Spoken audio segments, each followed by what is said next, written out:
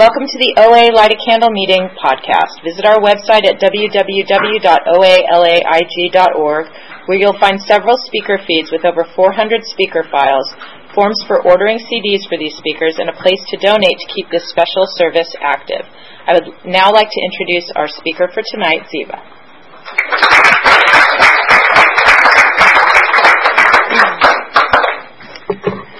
Hi, my name is Ziva, and I'm a very anxious, compulsive overeater.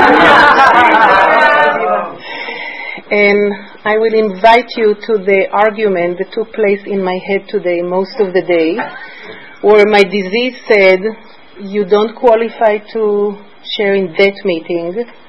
You are not thin enough, you are not perfect enough, you are not fit enough, and you are not young enough. And then my higher power very gently responded. And it was a back and forth. And basically, I'm here. So you know who won. And I am just going to ask my higher power to help me share my story in an honest and humble way. And I can tell you it's not a linear story, and it's not a story of perfection. And if anybody gets scared, go to other 6 meetings, you'll hear different stories. So I was born in Israel let me just tell you that I've been in program 34 years, and I am having now 6 years and 7 months of abstinence, so you can do the math. And yes, and my abstinence is no dessert. That's the only thing I've done perfectly for 6 years and 7 months, is that I have not eaten any dessert. Okay, so now I'll go to the beginning. So I was born in Israel, as you can tell by my heavy New York accent. I was born in Israel, and I was born into a family where there was a lot of sadness, pain, and chaos. And I found out at a very young age that food helped me regulate the anxiety that I was feeling. And I'm very grateful for that. And my memories as early as age 2 is asking for more food. And I remember having the first play date in preschool, and I remember the smell, you can mention foods here, the smell of chocolate chip cookies baking in the oven when we went to that girl's house. So my childhood, my life was about food. And I'm grateful for food, because if I didn't find food, I don't know where I would be. And it was around my teen years that I think I crossed the line from using food in a way that supported me to abusing food in a way that started damaging me. And it was around my teen years that I started the pattern. I wasn't a yo-yo person, so it wasn't like binging and restricting. It was binging and then recovering. And then once I was recovered enough, I would binge again. When I look at pictures today of those years, I was not overweight. I mean, I was 10 pounds overweight, but I felt obese. And so that continued that pattern. I was also babysitting a lot. They used to call me Mary Poppins, because I babysat for those very, very wealthy celebrities in Israel. And when I stayed with the kids, and there was staff, taking care of the house, my job was to entertain. And my idea of entertainment, you can imagine, with a credit card that nobody had credit cards then, and for my friends, and I could go to any restaurant I could with those kids, and that was the main, form of entertainment. So I ate a lot, and I lied a lot, and I was very lonely inside, even though on the outside I was surrounded by friends. In my 20s, I went to therapy, and after that, I met the man who became my husband. And when my daughter, who is now 36, was 2, I went to my first OA meeting in Israel. Now, I met the man I married, constantly criticized my body and my weight, and no matter how thin I was, it was never good enough. And later on I found out that he's a gay man, so he wanted me to look like a boy, which I didn't. And I would just get that part out of the way. Later on, I found out that I'm gay too. So I'll just get it out of the way. So I would just tell you that if you are a newcomer, a straight woman with children, it's not going to happen to you. It's not part of the package deal of recovery. But anyway, I was married to a man. I had no idea about myself, no clue. I'm married to a man who constantly judges me, and no matter how thin I am, I'm not thin enough. And even when I was size 4, and the pictures go around so you can see how I looked when I was really thin, he said, if you lose like 5-10 more pounds, you'll really look good. Now, I can't blame him. I chose him, and I think that because of where I'm coming from and because of the pathology that happened in my family, I needed a man that will not be interested in me and that will judge me, because we both thought the same about me. Like, I agreed with him. So, when my daughter was 2, I went to my first OA meeting in Israel, and 34 years ago in Israel, OA didn't look like it looks now. It was more like a club with people who understood me. And I enjoyed talking to them, and I enjoyed going to meetings, but we didn't really know what recovery was. We didn't understand the spiritual piece of the program. The book that we translated to Hebrew, the first book, was Food for Thought. Not the big book, God forbid. It was Food for Thought. And it's like, but, today OA Israel is thriving, and it's like any other program in the country. I don't know how OA was here 35 years ago, but so I live in Israel. I was in the program for 4 years before we immigrated to the United States, and the minute I arrived here, I started going again to meetings. And it was in program that I gained my weight. You'll see the pictures of how I looked when I entered the program. I was maybe size 12, 14, and it was in program that I got to be size 24. So again, I don't want to scare anyone, it's just my story. But that was my story. I mean, and I think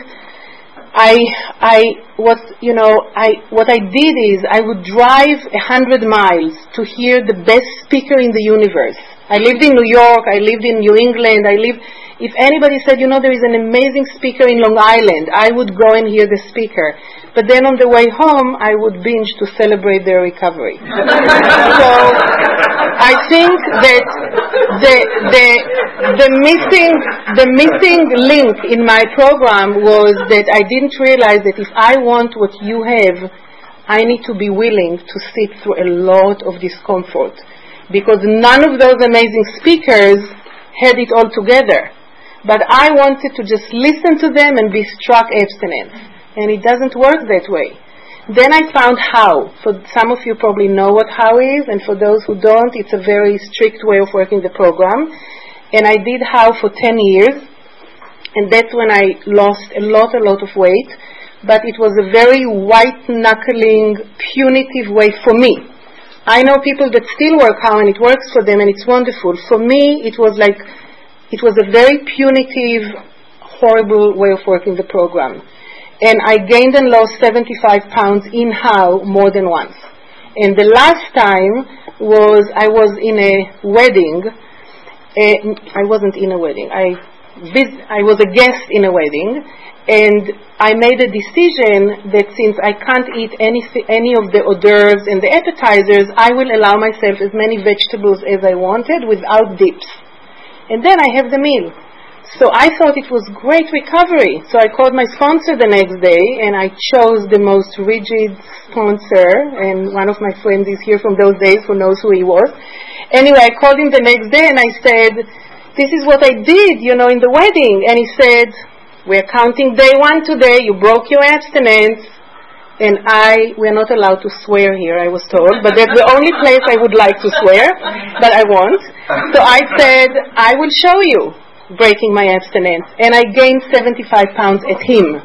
He really, was hurt by that. So I left how and I said, how is not working for me. And I just tried, and I would go to meetings and I would become abstinent for a week, and then I would binge again, and I would become abstinent for 2 weeks, and then I couldn't get it. And my binges were more and more destructive, and they paralyzed me, and they made me sick, and I was just miserable. Now, by this time, by the way, I'm already divorced, and I have 3 kids, not 1, at this point of my story. And it said in the big book that if you need outside help, you should seek it. And I went to therapy in order to find out where is this. My binges were about self-hate and aggression. They were not gentle, gourmet, Mary Jane kind of a binge. It was, Sweet Lady Jane, not Mary Jane. Sorry, Sweet Lady Jane. They were like shoving in, food after food, and sweet, and then something salty, and then ice cream, and then chips, and then, it didn't end. And then I would lie down and I would feel sick, but I would do it again. So I went to therapy, and I found the reasons to what happened to me and why there was so much self-hate. And of course, I won't go into it here, but that process took care of that horrific binging. So I wasn't abstinent yet. I wasn't able to really be kind and loving to myself, but that horrific binges ended then, which was already a first step towards recovery. And what I realized in those years that I've been in program was that the people who had what I want, and of course when I got into the program, when you're in your 20s, at least what I wanted first was just being thin. But what I wanted at that point, which is 10 years ago, was somebody that has a healthy relationship with people in their lives, with their body, and with food. And that's what I wanted. And I realized that the people who have that have only one thing in common. There are different genders, different ethnic groups, different professions, different religions, different anything. They only have one thing in common. And that's the willingness to be on a spiritual path. Just the willingness. And I wasn't willing, because I grew up, my mom, her entire family was slaughtered in the Holocaust, 27 members. She was the sole survivor, and she said there is no God. We were never allowed to go to temple. There is no God. So it was really hard for me to even conceive the idea of having a relationship with a power greater than myself. And what happened about 10 years ago is that I read a book that is not a program book, but it's a book about a spiritual leader whose son was sick and died. And he talks about how he challenged his belief and how he was looking again for God. And he says in the book that what he had to believe in is that when bad things happen, God cries. And that one line changed everything and made me willing to open up to that notion. Because I understood that when the Holocaust happened, God cried. He didn't do it. And when the war is now in the Middle East, God cries. He doesn't do it. So that opened my heart to having a relationship with a higher power, and that's what made the difference. And the relationship at the beginning was rocky, because I would occasionally ask God for help. I would occasionally write letters to God, but it wasn't deep like it is right now. And what happened 6 years and 7 months ago was that I wasn't abstinent, I wasn't binging morbidly, but I was just still in this place of not a healthy place. And it was December 22nd, 2007, and I was driving out of In-N-Out Burger on my way to an ice cream shop, because that goes together. And I called the woman who was my sponsor at the time, and I said, that's what I'm doing. And she said to me, and I said, and it's a waste of your time. I really think you should find somebody to sponsor that can get it, because by that time I'm 25 years in the program and I'm still doing it. So she said, I don't know if you're asking me to hold on to you or to let go of you. And I said, I don't know. And she said, are you willing not to have ice cream tonight? And I said, let me think about it. So we hang up the phone, I pull my car over, and I close my eyes, and I said, okay, God, my pattern is to call after and say, I did it again, I feel like a piece of shit, and then she would say, you're not a bad person, and that's my pattern. The fact that I called before means, God, that something in me is shifting and willing. So can you help me not eat ice cream tonight? And that was the last time. I didn't have ice cream since December 22nd, 2007. And how it happened, I don't know. When I was like 15 years in program and still binging, somebody gave me a postcard that said, don't leave before the miracle, and it shows like a train, going around the corner, and you don't see, the turn, and it just happened that day. I don't know what was different that day. So, basically, that has been my abstinence, is that I haven't eaten dessert. I would say, now I'll talk from like physical, emotional, and spiritual. How long do I have? 20 minutes. More? Okay. So, from the physical perspective, I would say that 87% of the time, and don't anyone ask me where did you come up with this number, 87% of the time I eat in a way that is healthy, moderate, organic, beautiful, like healthy and great. And 13% of the time I still make sometimes poor choices. I still overeat sometimes. Not dessert. If I eat a dessert, I broke my abstinence. But I still, struggle. And I am hoping to change. It used to be 90% bad, 10 good. So 87-13 is progress. But I would like to go, a little further in the percentage. And a few months ago, I gave up health bars because I realized that I can't eat them the way they are intended. Like, somebody who works with me is a jogger. So she has a health bar that it takes her 2 days to eat. It's in her drawer. And again, we are not supposed to swear, but this is where I would like to swear. She comes to work after jogging 6 miles, and, she takes like few little crumbs and she eats them. And I'm like, so I decided, I can eat bars sometimes. I hear people talk about bars, so I would buy them. And I would eat them like the second after dinner or the second after breakfast. It wasn't really to sustain me when there is like my sponsor said, if you are flying and you are there are 5 hours between meals and you need one, we'll talk about it. But so that's off. Now I'm praying for the willingness to I remove chips. Because again, I would say it whole food, lentil chips. Doesn't it sound healthy? Or Adzuki bean chips. Organic. Or now they add the word organic to everything, even chips, organic. So I would eat that. So that's over. But I'm still praying for the willingness to give up crackers, because that's on the physical. The emotional, because of my background and my childhood and my history, I have a tendency to catastrophize.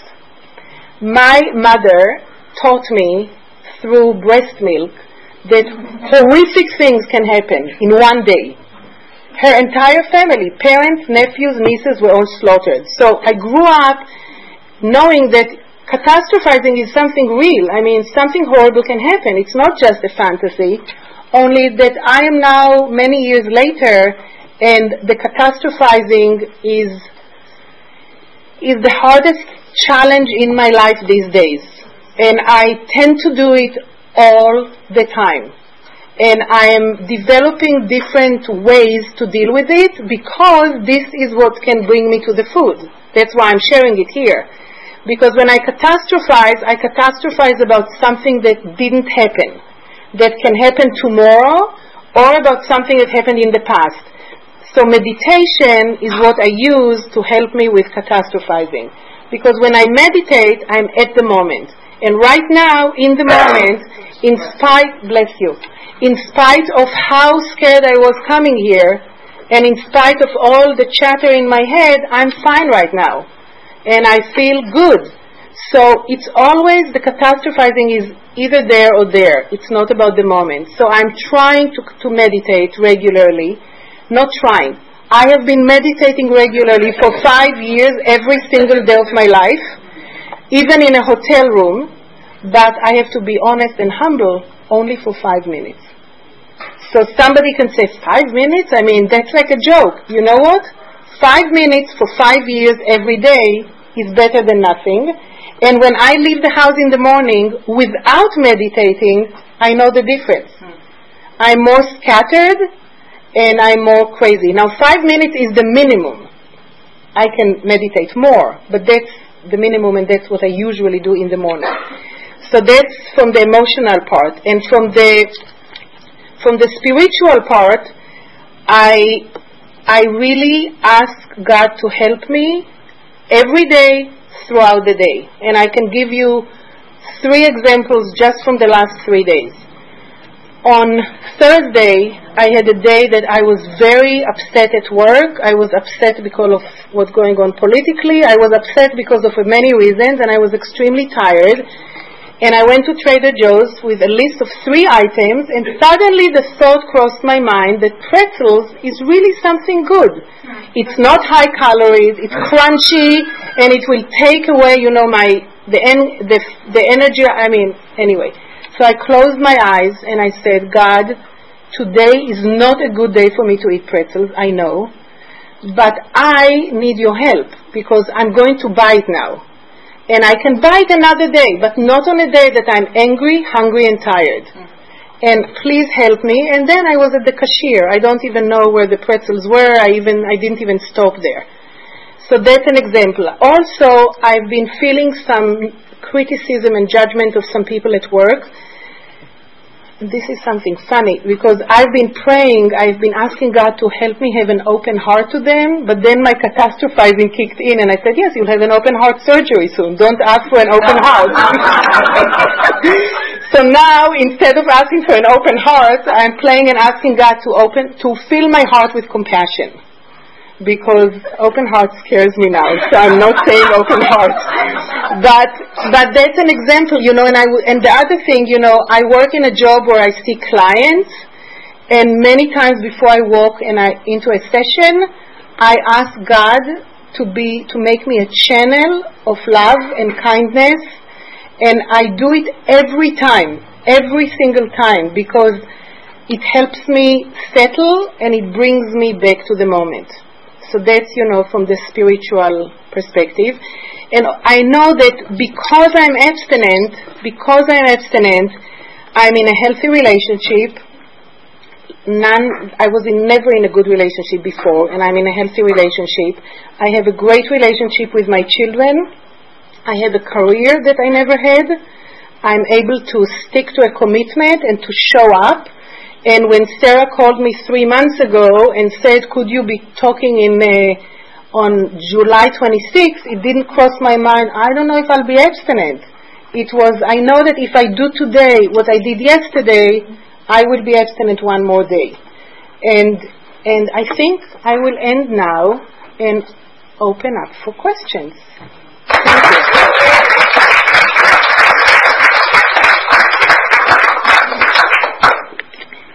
Yes, how do I feel towards my mother? So unfortunately my mother passed away, but I feel so grateful that I was able to forgive her and to love her in the last few years of her life.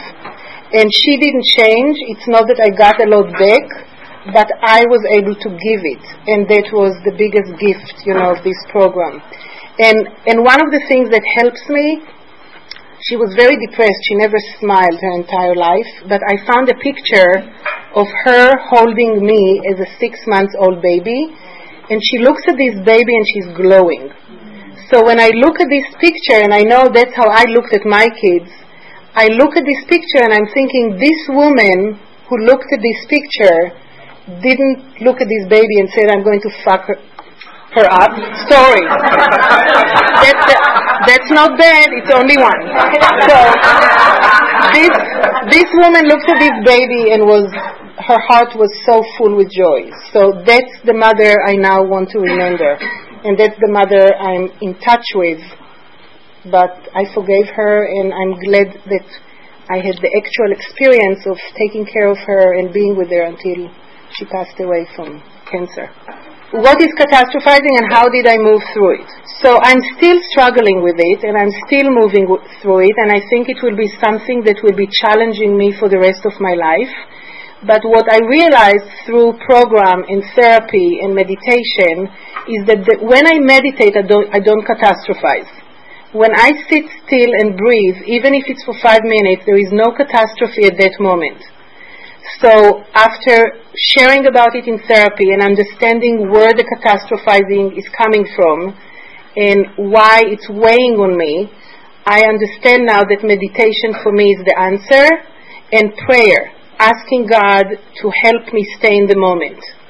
That's one thing. And I also have now few visuals, like if I start catastrophizing, like I would have dinner with my son and his girlfriend, and all of a sudden this picture will go through my head of something bad happening to them.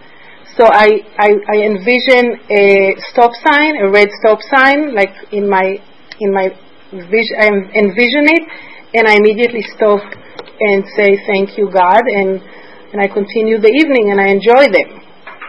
So it's a daily work. It's not that it was removed. So the 8713, is there a pattern? Yes. There is no pattern, but it's what you said. There will be few great days, and then, like last week, I had to work one day until 9 at night, and I didn't plan. And they say in program, when you fail to plan, you plan to fail. So I ended up buying lunch from a place close to work that was not a great choice for me, and that made me feel full to the point of discomfort, bloated. And I don't like that feeling anymore. I like eating to the point of feeling good and not full. So that's an example. So it could be this kind of things. Or like flying. I've been traveling quite a bit in the last 6 months, and that's another time, that I know that if I want to take care of myself, I need to pack my food, plan what I'm going to eat, bookend it with my sponsor, and if I just leave to the airport with my luggage with no food that I can eat, that's not a good sign. That's the 13% kicking in. So it's failing to plan, and sometimes not being mindful of the fact that I might be right now hungry, angry, lonely, or tired, and just making a poor choice. Also, another thing is that there are foods that I have on my yellow list, foods that I am doing better if I don't eat them, and I can eat them in certain ways. Like, for example, rice. I didn't cook rice in probably 7 years because I can't have a pot of rice in the house. But if I'm in a restaurant and they serve me a portion, I can have it. So my 13% could be cooking something, not this specific item, but something that I shouldn't cook, and then having a hard time eating it in a moderate way.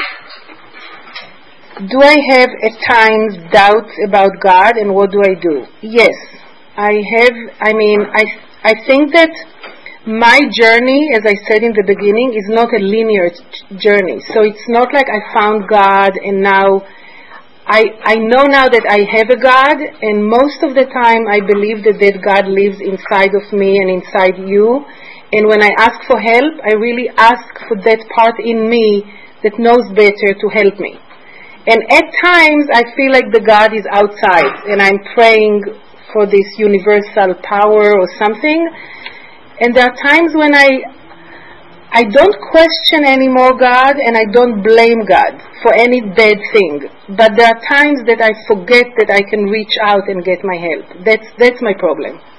It's not questioning it, it's forgetting to reach out. Because one thing I know for fact, whenever I reach out, I get the help. So whether it comes from inside or from outside, it doesn't matter, but I do many times forget. I felt hopeless many times, and I have one friend here who has known me in those hopeless days. I was very hopeless and very depressed, and paralyzed with depression and hopelessness. And I think the only reason I came back because I had nowhere else to go. I remember when I was like in the depths of my disease, one of my close friends said, let's go to Weight Watchers. I said, that's wonderful, let's go. So we went. She's still there now, 10 years later, and at her goal weight, and has never gained her weight back. And I couldn't do it. You know, they told me I can have this snack at the end of a meal, and I had the box at the end of the meal. So it's like, if Weight Watchers is a really balanced, beautiful way of eating. So anyone that it works for them, you know, it's wonderful. But so that's the answer. Yes, I was very hopeless, and I just didn't have where to go. And I must say that whenever I came back to OA, no matter how obese I was, or how desperate I was, or how depressed I was, there was always someone who gave me a hug and smiled at me. There were always some people who didn't give me a hug and didn't look at me because they were scared. And many of those people are no longer in program. But people were scared that, you know, that's contagious and they will break their abdomen. So, yes. How I build my team and use the tools of the program. So I really had to create for myself a community in these rooms. And it wasn't easy because many people were scared. You know, here I am, you know, I'm articulate, funny, you know, and it looks like she has it together. She's been abstinent now for like 3 weeks. And boom, she goes out and she comes back and she's depressed and so it took some people to really trust in my abstinence. And the sign said, thank you.